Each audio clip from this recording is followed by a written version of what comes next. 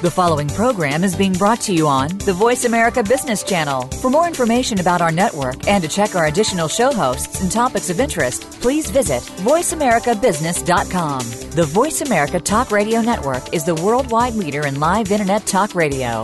Visit voiceamerica.com. The views and ideas expressed on the following program are strictly those of the host or guests and do not necessarily reflect the views and ideas held by the Voice America Talk Radio Network, its staff, and management.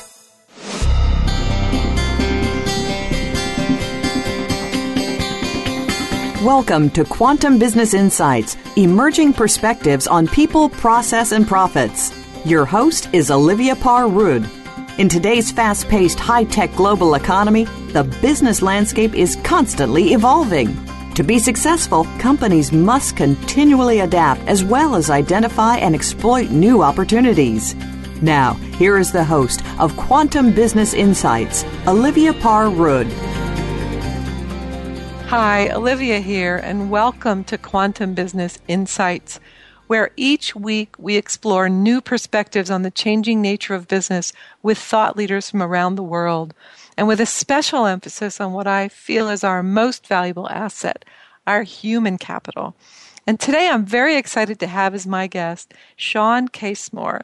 We'll be discussing capitalizing employee empowerment and leveraging that to build a business that customers value. Before we get started, let me tell you a little bit about Sean. He is a thought leader, author, and president of Casemore & Co.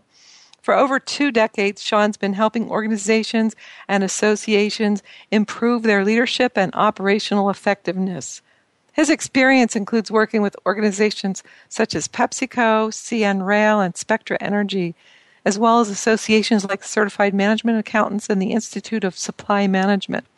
Today, Sean travels the globe helping organizations to improve their productivity, enhance leadership and team engagement, and maximize customer value. So, Sean, welcome to Quantum Business Insights. Thanks for having me, Olivia. It's great to be here today. Thank you.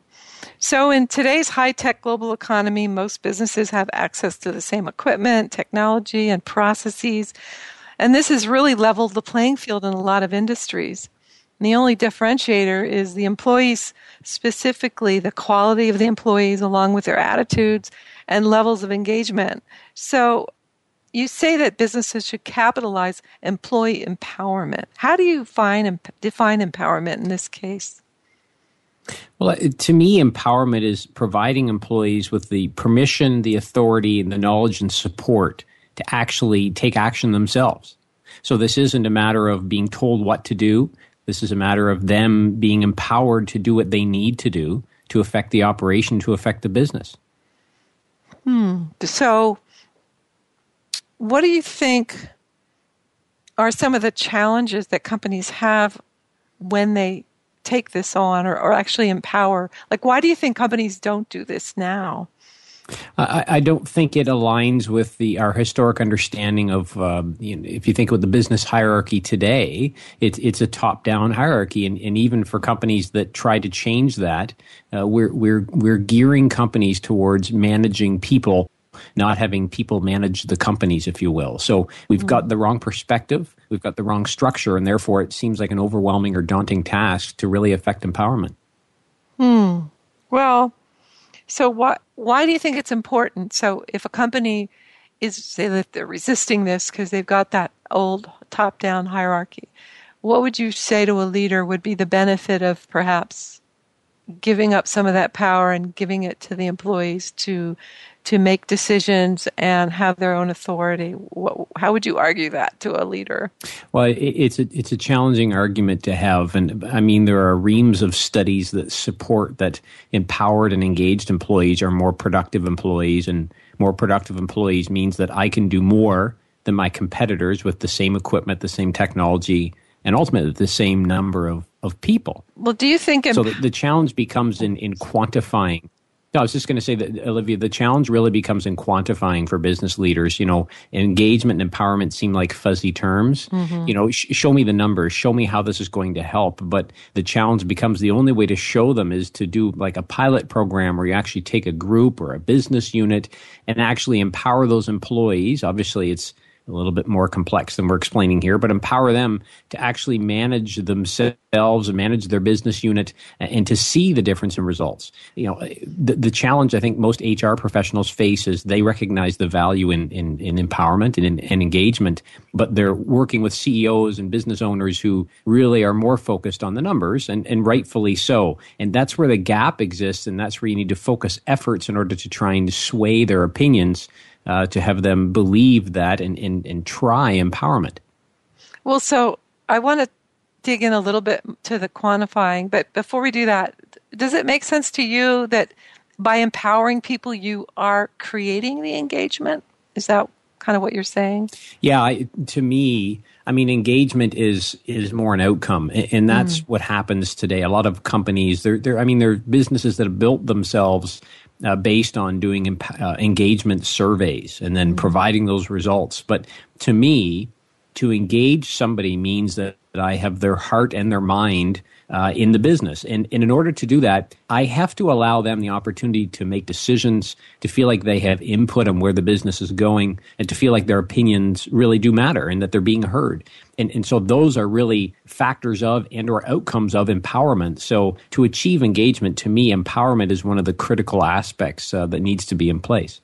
Right. Well, so do you have any examples of companies where you did this and maybe some statistics or numbers that would show improvement that could be actually attributed to employees being empowered and how it affected the bottom line? Yeah, one example that comes to mind, Olivia, was somewhere. Now, I'll be up front. I'm not going to take the sole credit for this because in the age of empowerment, it really is the employees taking action on their own here. But I did some work with PepsiCo last year where we took a bunch of frontline supervisors, fairly new, young employees, eager.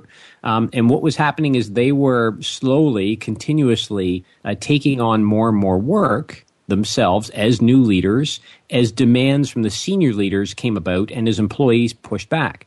But what we spent time on helping them realize is that much of the tasks they were doing are things that could be delegated to employees, and in doing so, they would actually help employees. They would help them learn more about the business. They'd help them feel like they're contributing. So in essence, what we were able to do is shift their perspectives on the value of empowerment. And we did that with senior leaders in the room who approved the tasks right then and there that they were going to actually delegate. We set up the process for them doing so. And even just walking out of the session, they felt dramatically better. And when we met again later, many of them said that they'd freed up a significant amount of their time and had actually seen increased morale or improved morale within their teams.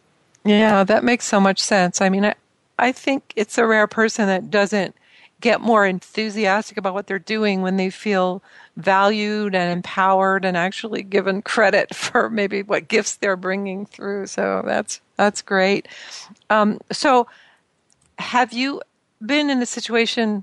So one of the things I hear is that leaders sometimes don't like to give up the control. Have you ever been in a situation where some leaders or maybe senior leadership knows this is what's needed, but some of the high-powered people on the team don't like giving up their control? Maybe they may have control issues, to put it bluntly. Have you seen that? Yeah,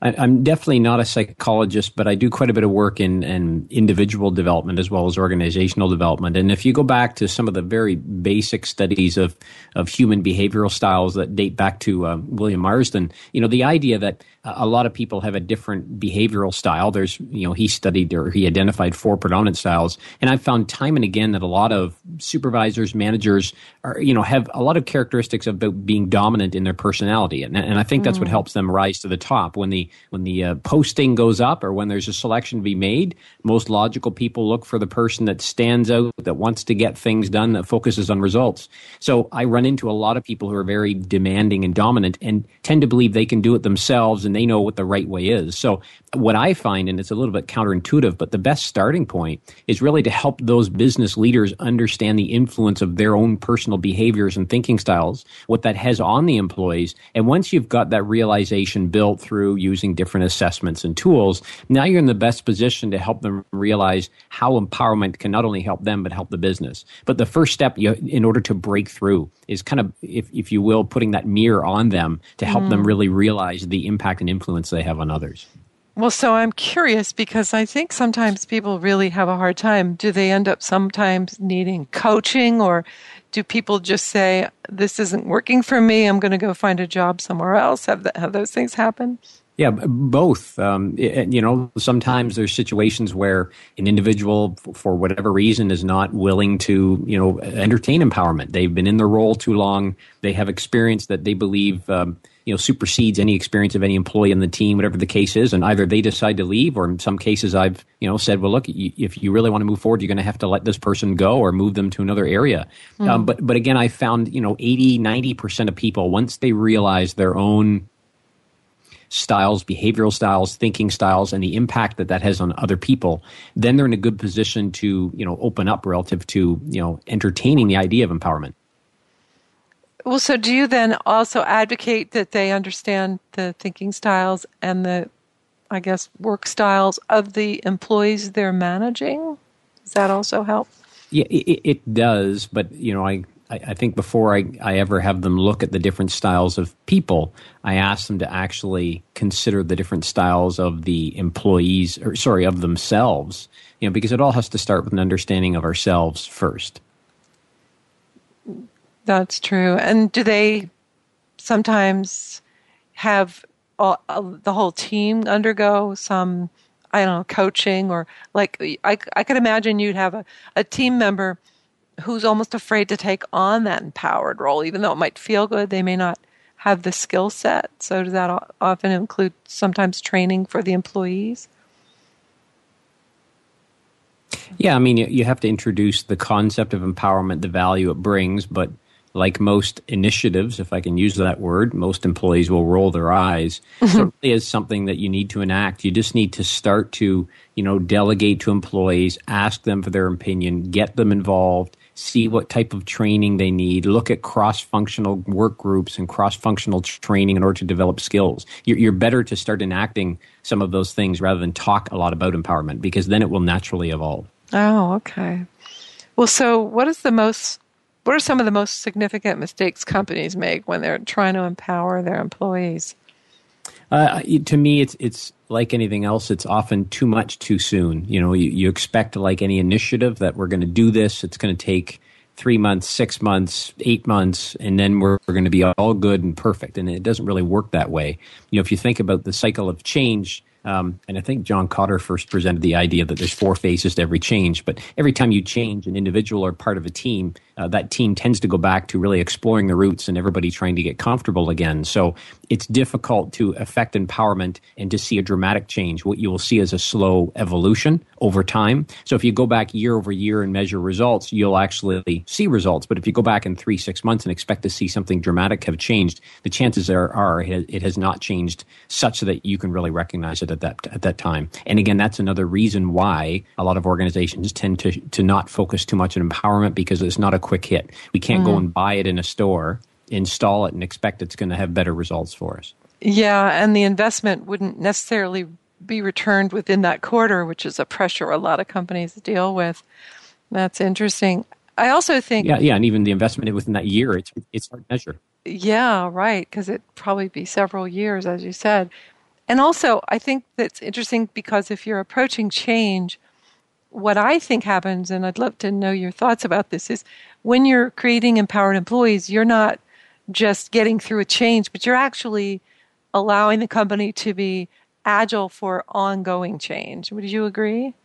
Yeah, and I think what organizations, business leaders, business owners need to think about today is the fact that the younger generations coming into the workforce, they expect to interact with other people. They expect to communicate more frequently. They don't respect authority as previous generations have. And therefore, empowerment, I think, is not going to be an option, but a necessity if you're going to retain millennials. And again, the next generation, I think Generation Z is what they're being termed, if you're going to actually retain them in the future, because they will not be receptive to top-down managerial styles. I think we're in the next 10 to 15 years, we're in for a significant shift in how businesses operate and how, the whole leadership structure of organizations, what's effective versus what's not.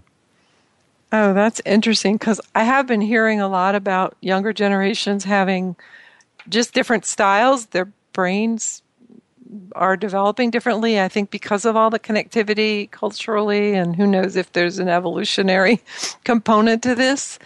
So, I think that they're used to being empowered perhaps through knowledge and technology that we didn't get, or I didn't for sure, when I was really young. And in some ways that could be threatening for companies that do like control. But I think for the ones, and we could probably see in Google and Apple and a lot of these companies that get these young, smart kids and then empower them, they're the ones that keep adapting to the changes in the marketplace. And so it's exciting, but I think for some larger old companies, it might be a real challenge. Have you seen that with some of your clients?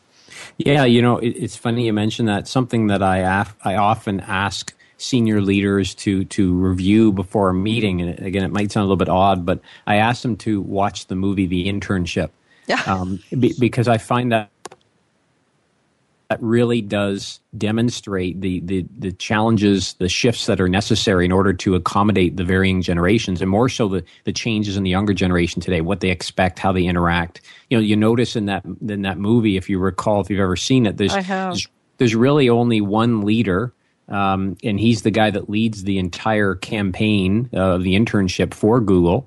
And it's the very business leader, the hiring leader at the end, the guy with the earphones on, he comes out of the blue. Nobody ever realized he's actually one of the main managers. And that's really what the future of business will be like. People today, younger generations, are more educated than ever before. They've got information at their fingertips, which is quite different than the rest of us. So they can make decisions much faster. And the argument I often hear is, well, they don't have the experience. And that's true. And experience definitely has value, but, they're highly knowledgeable. They have the ability to quickly pick up new skills. They challenge the status quo. And again, all of these things, these traits or characteristics of the younger generation are really going to force organizations to look at empowerment. And probably if you and I were smart, we'd give it a new name and brand it. And we'd be very popular. But that's really what's going to happen. They're going to have to empower their employees to make decisions, take action on their own, because if they don't, they won't have employees. No, that's really interesting. And the comment that they don't have experience, I actually think in a lot of cases that's better. I worked for a credit card bank in the 90s, and they preferred to get people right out of school so they could teach them how to think in the business rather than having to untrain them from another kind of older way of approaching business or, the processes as they did. So I think you could look at that as being either, a good or a bad thing, having experience. Unless, of course, you're in a company like Google for 10 years, then you're probably a prime candidate for any company. Go ahead. Yeah, I was just going to say, I was, when you were mentioning that, I was thinking about something I recently read. It's a little bit dated now, but it's about it was on innovation and the idea of the Disney Imagineers. And to me, again, it ties closely into the idea of innovation. In the past, we've looked at innovation as a, kind of a pie in the sky. I'd love to have it. How do I get it? But I think it's going to naturally exist because, again, younger generations are highly creative. They're able to tap into knowledge streams and communities of knowledge. If you think about social media, that the rest of us, maybe have some insights into today, but really haven't capitalized on to the extent possible. So they're going to be in a position to introduce a lot of new ideas, a lot of fresh ideas. And again, the companies who are willing to, facilitate that, accept those ideas, act on those ideas, empower employees to act on those ideas are the very companies that are going to attract and sustain or retain their younger employees. But the companies that say, no, this is the way we do it, you don't have the experience necessary, again, they're going to have a hard time finding employees. So I think that's a good point you raised. Yeah, and I love the fact that you talk about something naturally existing, like this ability to innovate, because that is really a struggle, I think, a lot of companies, especially older structured companies or very rigidly structured companies, is that they don't easily innovate. And it sounds like what you're saying, which makes sense, is that by empowering employees and letting them solve problems, innovation is just going to flourish naturally. And the company just has to figure out how to tap it, to monetize it or, productionize it or whatever. Does that make sense? Yeah, no, that's exactly what I think. I think it's just naturally going to exist, and you either facilitate it and tap into it, or you try your best to ignore it. And I think the latter is going to be more difficult than the former. And if you're pursuing the latter, if you're letting your old way of running, managing, operating the business dominate, you will have people that will leave consistently. You will not be able to keep people because they won't want to be in that kind of environment. Yeah, they'll be bored or feel... Again, particularly younger generational folks who are used to a very open... Yeah, stifled. Yeah, absolutely. Interesting. Well, and there's a whole new field. Well, I don't know how... I can't say it's brand new, but it's really gaining popularity, which is people analytics. And my background is in statistical analysis, specifically predictive modeling. But my passion is around employee engagement and leadership and innovation and all these more human-based skills, and now there's a whole sort of science coming through, which I think is going to dominate analytics if you think about it, because this will be what companies start realizing, that investments in their employees will give them the best ROI in their investments, and it's because it's where the company has the most leverage. We're able to now quantify the effects of training and teaching empathy skills and things like that. So I think it's very exciting. So I'm sorry, were you going to say something? Yeah, I was just thinking I was thinking about what you were saying, Olivia, and the first thought that come to mind is we will know that is truly a trend that is coming to life when we see technology companies capitalizing on it, because they tend to be ahead of the curve with offering new solutions. So the more and more we see around software to support people analytics and to quantify training results, I mean, they exist today, but the more prominent those become, maybe, for example, an ERP system gets replaced with a PRP system, a people resource programming system. The more we see that, I think technology companies are at the forefront of driving the decisions made in the companies, not necessarily supporting them, but driving them. And so I think the more we see that, the more we'll know that is coming, and it will be more prominent. And I think, for the good news for most HR professionals is finally they'll have their day in the sun where they'll be listened to relative to what they believe is what the company should be doing, what it should be focused on. Yeah, and I think companies will actually start to build up their HR departments rather than gutting them, which has happened. Exactly. And it's interesting you mentioned the technology companies, because I just read that Google created a predictive model using logistic regression, which is, creates a probability to know who to hire or who to promote. I forget. It was one or the other. And I think it was for promotion, because they had specific things that they surveyed and put into the model. And the model actually proved to work really well, but the engineers didn't want to use it.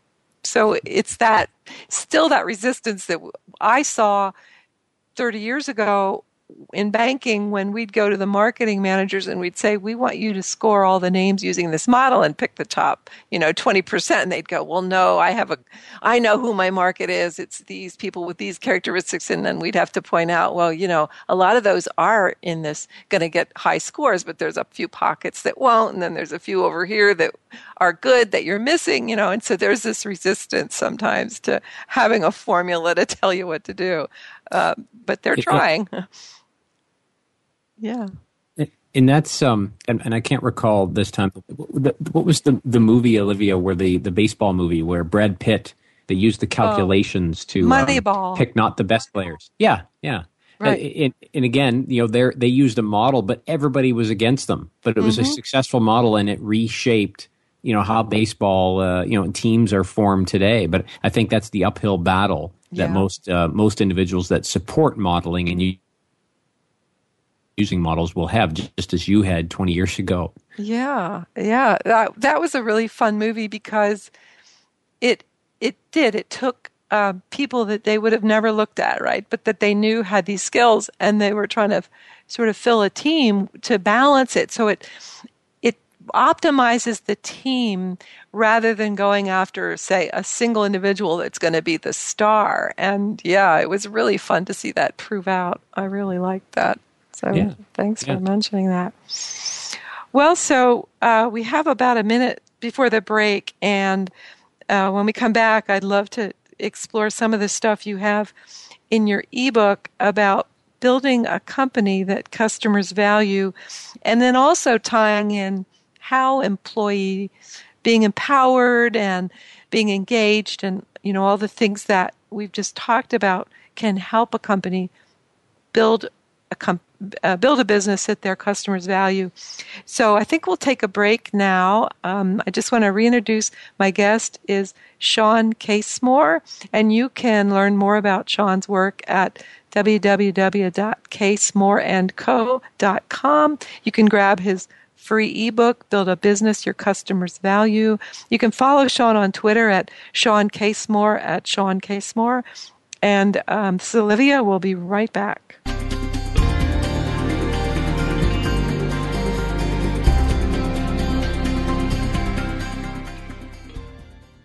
Today, enterprise technology is both strategic and global. Each week on CIO Talk Radio, IT thought leaders from around the world share their experiences with listeners as they discuss with Sanjog Aul how they are trimming costs and partnering with business to innovate and help IT become more competitive. This means better care for customers and improves the corporate bottom line. If you want to keep up with IT thought leadership, listen to CIO Talk Radio with Sanjog Aul every Wednesday at 7 a.m. Pacific Time, 10 a.m. Eastern Time on the Voice America Business Channel, the bottom line in business talk.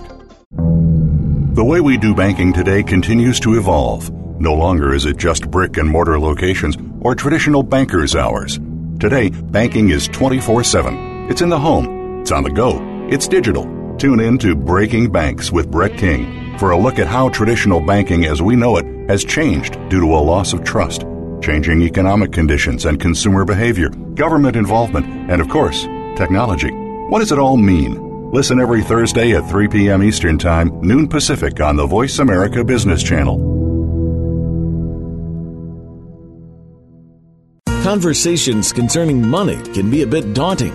There can be limitations with building wealth, and in general, people don't want to discuss their money until now. Listen each week for Conversations with Money, featuring Franco Caligiuri and Marissa Sipolinski. Our guests make money the conversation piece, how to build and maintain wealth, working with charities, and money and family members. Listen every Tuesday at 1 p.m. Pacific Time, 4 p.m. Eastern Time on the Voice America Business Channel. Dialogue is the single most powerful leadership tool we have to make a difference in the world. Leading Conversations with host Cheryl Esposito creates a place for that dialogue. Tune into the Voice America Business Channel every Friday as Cheryl hosts new conversations among leaders from around the world in business, government, art, economics, and social change. We'll explore big ideas and everyday actions and learn how their own leadership has led them to discover a newfound sense of possibility in the world. Leading Conversations with Cheryl Esposito, bringing big thinkers together in conversations that make a difference right here on the Voice America Business Channel every Friday morning at 10 a.m. Pacific Standard Time. Does your business, like many, face obstacles to becoming successful? Would you love to have an open forum of entrepreneurial ideas and best practices brought to you each week? Tune in for The Second Stage with hosts Brendan Anderson and Jeffrey Cadlick. We'll spotlight entrepreneurs and growing companies that are creating a vibrant economic base, as well as addressing some of the obstacles that could be standing in the way of your success. Listen Mondays at 5 p.m. Eastern Time, 2 p.m. Pacific on the Voice America Business Channel.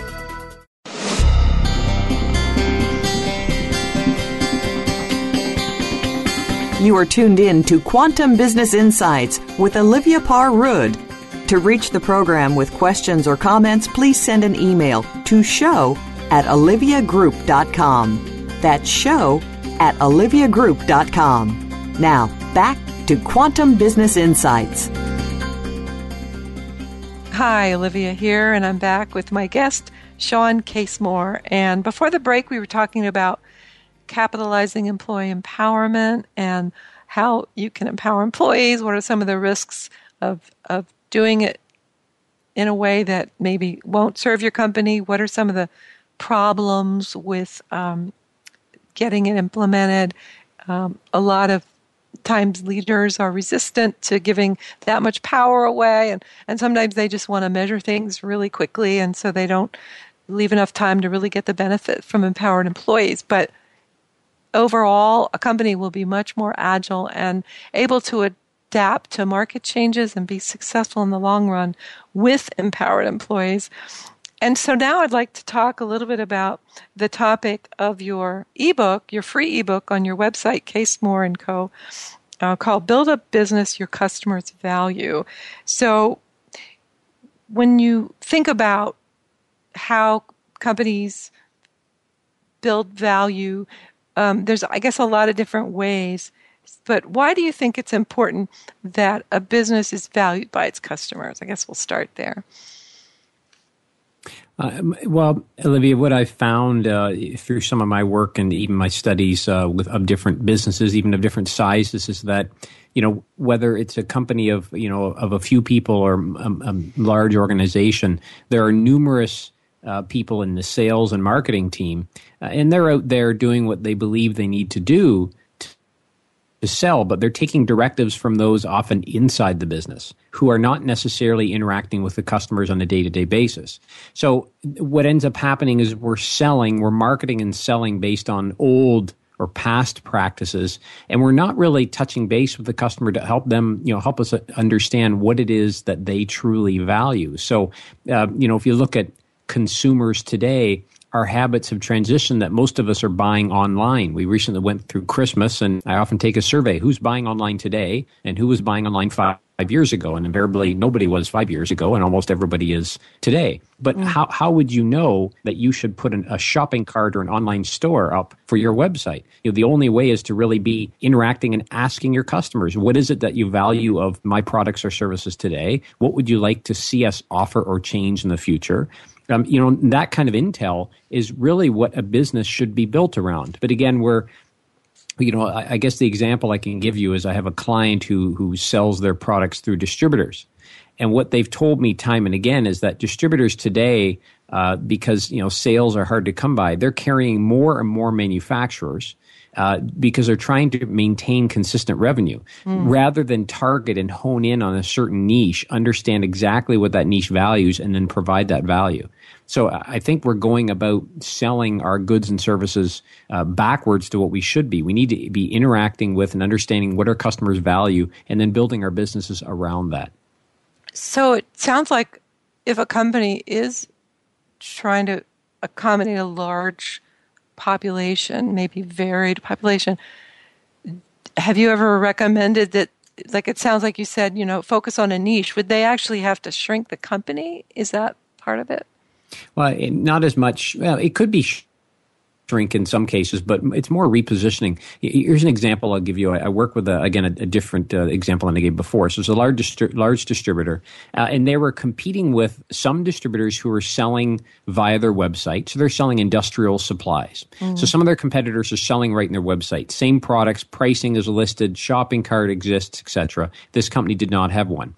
They also had a services sector of their business that their competitors did not have, where they're actually not only selling products, but they're going in, they're installing them, they're managing, their own products on your site for you. And they found that was growing in their business, and they were competing with different companies in that arena. So what I did for them is I went and interviewed some of their customers to see what's going well, what's not going well. And we took that feedback and helped them reposition. They were thinking they needed to go and start to sell more stuff online. What we realized through talking to their customers and looking at, sales revenues and sales opportunities is that what they really should do is forget the commodity sales business and focus solely on the services. So they'd only supply products through their services that they would sell because it was a much better upcharge and much better opportunity there. So they ended up shifting their entire business model. It took several years in order to focus or capitalize on that opportunity.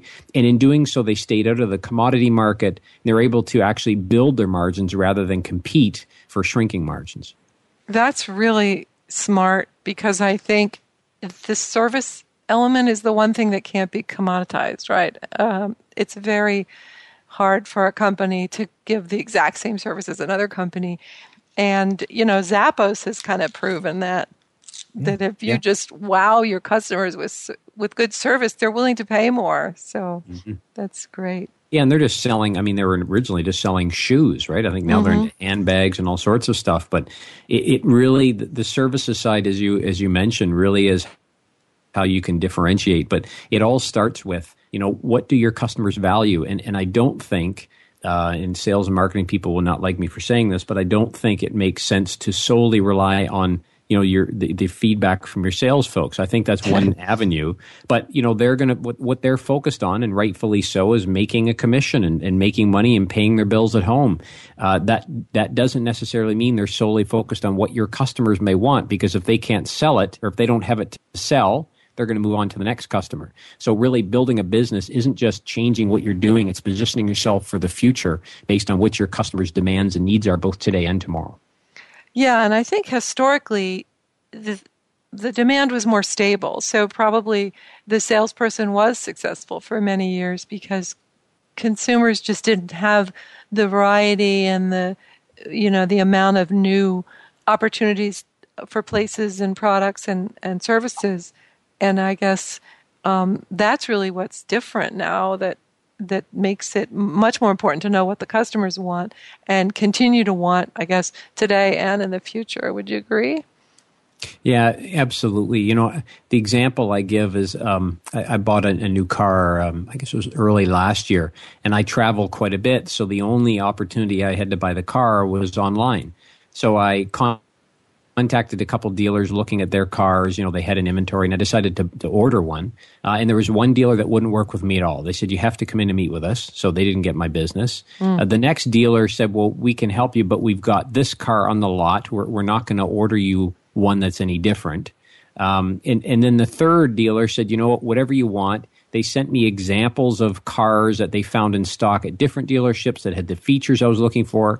Well, I ended up buying from them because they serviced my needs. And as individuals, as consumers, we're all getting very accustomed to having, products and services that are suited for us. So then from that point, we really have to, think about the business itself. How do we position our business to service those needs? It's no longer acceptable to say, I've got a store, it's on the corner, here's what I sell, if you want it, come get it. The businesses, the brick and mortar businesses today are struggling, many of them, because they have to find a way to differentiate. But if they can differentiate, think about Starbucks, who is selling coffee for twice the price, if not 3 times the price of anybody else, and making a mint at it. Well, why are they doing that? It's partially the experience. People want a place to go. They want a place to sit down and chat. They're okay with the fancy plugs that go on the top of your coffee. They want a wooden stir stick. They want corrugated wrapped around it to protect their hand. They're willing to pay for that. And most people I know will buy the cheap coffee at Dunkin' Donuts, but they see Starbucks as a treat. So Starbucks has realized for some people they'll be an everyday solution. For others they'll be a treat. But they're going to stick with offering, high quality products to a specific marketplace and continue to try and hone in on what the customer wants. The customer wants Wi-Fi. Years ago, you have Wi-Fi. Now they want breakfast. They want snacks. They want, I think Starbucks has recently testing out bringing wine in because they realize that customers actually love the experience and the networking opportunity that Starbucks provides. And, if you don't want to drink coffee, the next best thing is wine. So they've actually introduced wine. So there's a company that's doing really well with continuing to tap into what their customers value. But I find most businesses are not doing that, and hence they're struggling to not only exist, but to find their existence. Well, why do you think they are missing this opportunity? Well, I think it goes back to what we said before. I think it's and this is a general term or general statement, I guess, but it's less of a focus on people, be it employees, customers, and more of a focus on models and processes. Now, I'm a big fan of continuous improvement. I do a lot of work in the area or the arena of lean. But, if you go back to the premise of lean is really about building or affecting processes that provide value to customers. And so my whole take on build the business your customers value is using tools and approaches like Lean, which put the customer first. But in a business, the very customers of the business internally are the employees, because they're the ones affecting and delivering the products, the services that are being provided to the actual customer. So you need to engage them, and going back to our earlier conversation, empower them and involve them in order to build this business that customers value. But if you think of that from a corporate standpoint or a business standpoint, where are the numbers that show that this works? I can tell somebody the example of Starbucks, but let's say, that's fine, that's a coffee shop, that's not me. I'm distributing widgets, or I'm selling electrical panels. That doesn't make sense for me at all. But then the very problem they have is trying to supply their market. I just was yesterday at a company, they manufacture wood furniture, and they used to sell high volume furniture. Now they're selling onesies, twosies. They haven't changed their manufacturing process, and they're struggling because they can't justify producing one or two pieces at a time. And what I said is, well, you need to move away from batch processing in 20s, 50s, 100s, and change your process to facilitate onesies, twosies. And I mean, that's a big change, but you need to do that. Well, they said, well, no, we don't need to do that. No, we just got to figure out how to do it in our current model. Well, that doesn't make any sense at all, and it's not serving your customer. Your customer no longer wants 50 and 100. They want 1 and 2, so you have to change or build your business around that value. If you're not going to do it, you're going to struggle, and that's exactly what's happening to them. Yeah, it's almost like, I think years ago we talked about a market of one, but trying to figure out exactly what each customer wants. And of course, you can't run a business like that, but I think the closer you aim for that and give up trying to be the biggest company in the world that's going to sell to everybody, but just do really well to a certain market is really the way, it sounds like you're describing, is the way to do well in business.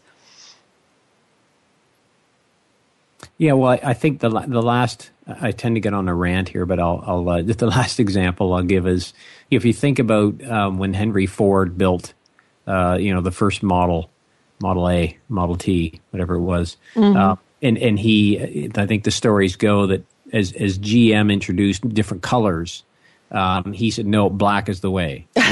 So that's right. On one case, he was really an individual who perfected mass production. So he perfected mass production, made a ton of money doing it, but eventually Ford got into trouble because that model worked so well, and he didn't want to move away from it. And as customers gained more options and more opportunities, they wanted more, but Henry Ford didn't want to give it to them. Look at RIM up here in Canada. They were so focused on having these little keys on their keyboard, and they felt that not only did that work for 10 years, but it's going to work for the future, even though everybody is going to touchscreen. And so the fact they didn't make that move meant that the company lost, I think, something like $75 billion in value in a period of a couple of years.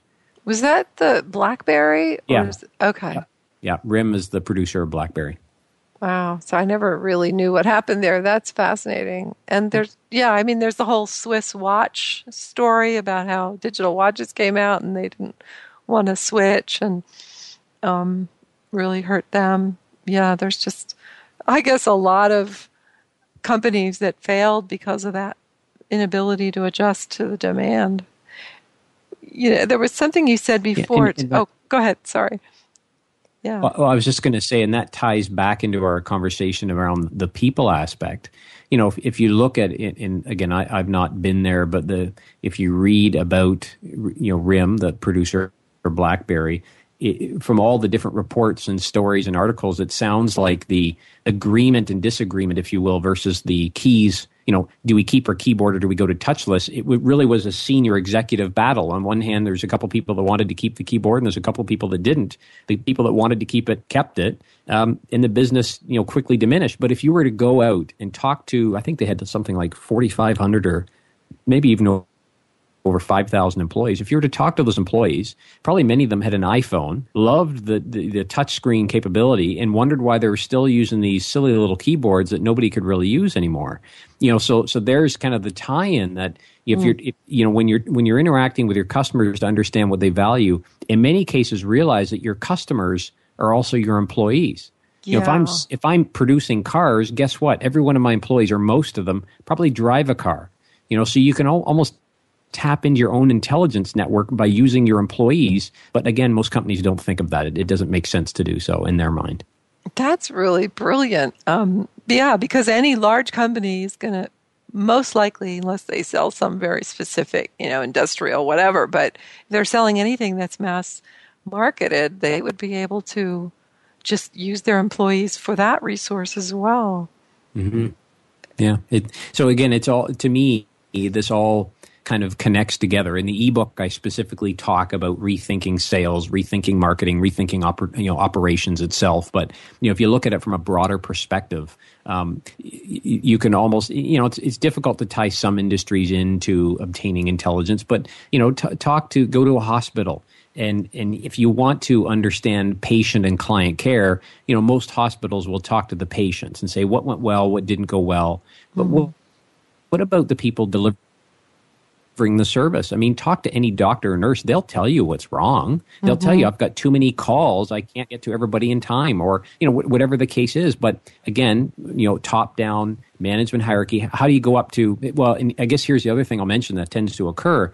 Any frontline or middle manager will filter information as it bubbles to the top. So I've been a frontline supervisor. People, in the past brought me concerns and challenges. Sometimes I chose to pass that on. Sometimes I didn't. When I did pass it on, somebody above me might filter it and say, yeah, that's not that important right now. Well, it's all important because it helps us really build and structure and position the organization to be more powerful, more effective. But we tend to filter that information or ignore it. And then we don't, we can't understand, why aren't people engaged? Why aren't they interacting and being more involved? Yeah, and I will encourage people listening to go to last week's show. David Dibble, he wrote a book called The 4 Agreements at Work, which is based on the original 4 Agreements by Don Miguel Ruiz. And one of them is to take a systems approach. And he claims that you can bypass any of these organizational change processes if you just sit down. And he uses the hospital example, which reminded me of it, where you go just get a whiteboard, sticky notes, and have everybody say, what is it that keeps you from getting your job done? And then you'll start to see patterns, and then you create it. You empower the team, you give people certain tasks to go solve the problems. And he said this hospital improved so much within a couple years that they were using these processes he taught them. Their profits went way up. And then they got a new manager or a new CEO, and that CEO dismantled everything. And they went into like a $9 million deficit. And then the board got rid of that CEO and assigned the guy that was one of the team leaders under the systems approach to be CEO. And within 11 months, they had gone from a $9 million deficit to a $1 million surplus because they already had all the systems and everybody knew how to do everything. But it was all based on what you're saying, finding out what the doctors, what the nurses knew, and even talking to patients and saying what's wrong here, and then just setting out to solve the problems. And it was so simple. He said, you don't need to go to Harvard Business School to be able to do this stuff, right? Yeah, and I mean, we talked before the show. I'm currently working on a book, my first book from McGraw-Hill.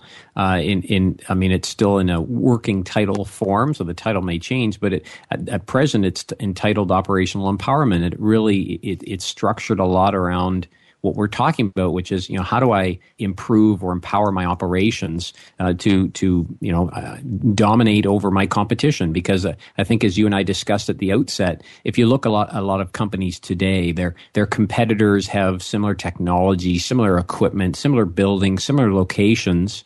So the only differentiating factor really is the people. And if you can get their hearts and minds involved, then you've got people that will, potentially, ideally, work harder, work smarter, work faster than the competition. That is one of the few ways to actually dominate your business, your market, your niche. But again, it's hard to quantify that. So a lot of companies shy away and say, well, rather than do that, let's put a new sales system in place, or let's put a new technology, piece of software or technology in place. That's going to fix everything because it's a quick fix. And as individuals, again, we're all used to quick fix, right? If I want something, I go get it. Yeah. We as individuals manage companies and have that same view and opinion. But empowering people is not a quick fix. It's a longer program. But if you can achieve it, you will slowly see results. Well, maybe people analytics will really shift this because we're going to be able to start quantifying this. And also, I remember when I was writing my book, Business Intelligence, Success Factors, which is all about the skills we need to be, the human skills we need. I've read an article in Harvard Business Review that I included in my research that talked about how when a manager was sort of guided to feel empathy for an employee, that their mirror neurons actually synced up, that they could show scientifically that there was something going on, which I think is really, it's not something maybe quantifiable, but it does show that there's a physiological effect to this stuff. It's not just all woo-woo or, feel-good theory. Yeah, and I think too that, if you go back to our last point there on my ebook, it is tying together the idea that, most people that read the ebook, they get back to me and say, wow, Sean, some of your stuff here is kind of counterintuitive to what's happening today, but it all makes complete sense. Can you prove this? I can go on with different examples, but, I think the key for businesses today is really, if you can engage more with your people, and don't use the word engage such as a fluffy word, but think about that as the standpoint of, can I involve people more in what's going on in the business? Can I ask and involve them in solving the problems that we're having? Can I obtain from them intelligence and information that will help us, build this company or this business to be stronger than it is today? If you can tap into them as a resource, obtain this information and act upon it, you're going to have people that are happier, more productive, they want to come into work, and you're going to set yourself apart from the competition, because if you go to any business, that's not necessarily what's happening, either purposefully or otherwise. Wow, that's really inspiring. And I think not even just to solve problems, but the innovation, as we said, can come from the employee base. I remember a guy, Robert Krieger, he wrote a book called Sacred Cows Make the Best Burgers. And he would go into companies and find out what they were attached to and figure out, it's a little different topic, but the idea of the taco pizza, which basically saved Taco Bell, came from one of the people in housekeeping, that he was just going around and talking to people. So, yeah, there's just so many great ideas that can come from empowering employees. So we have about 30 seconds left. Do you have any final advice for our listeners? Or No, I appreciate the opportunity. Feel free to visit my website again, www.casemoreandco.com. And pick up a free copy of that ebook, or connect with me on Twitter at Sean Casemore, and provide lots of insights and ideas further to what we've been speaking about. Well, thank you. It's just been such a pleasure to have you on my show today, and I hope you'll come back again. I will do. Thanks. So for a full description of our next show and other upcoming shows, as well as access to all past shows and guest bios, please visit www.quantumbusinessinsights.com. I'm your host, Olivia Parrud, saying thank you for tuning in to Quantum Business Insights, and have a great week.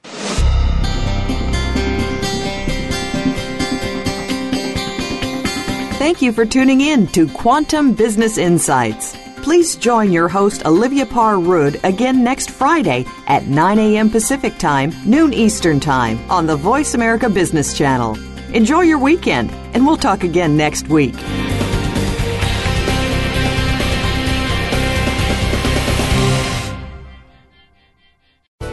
Thanks again for listening to the preceding program, brought to you on the Voice America Business Channel. For more information about our network and to check out additional show hosts and topics of interest, please visit voiceamericabusiness.com.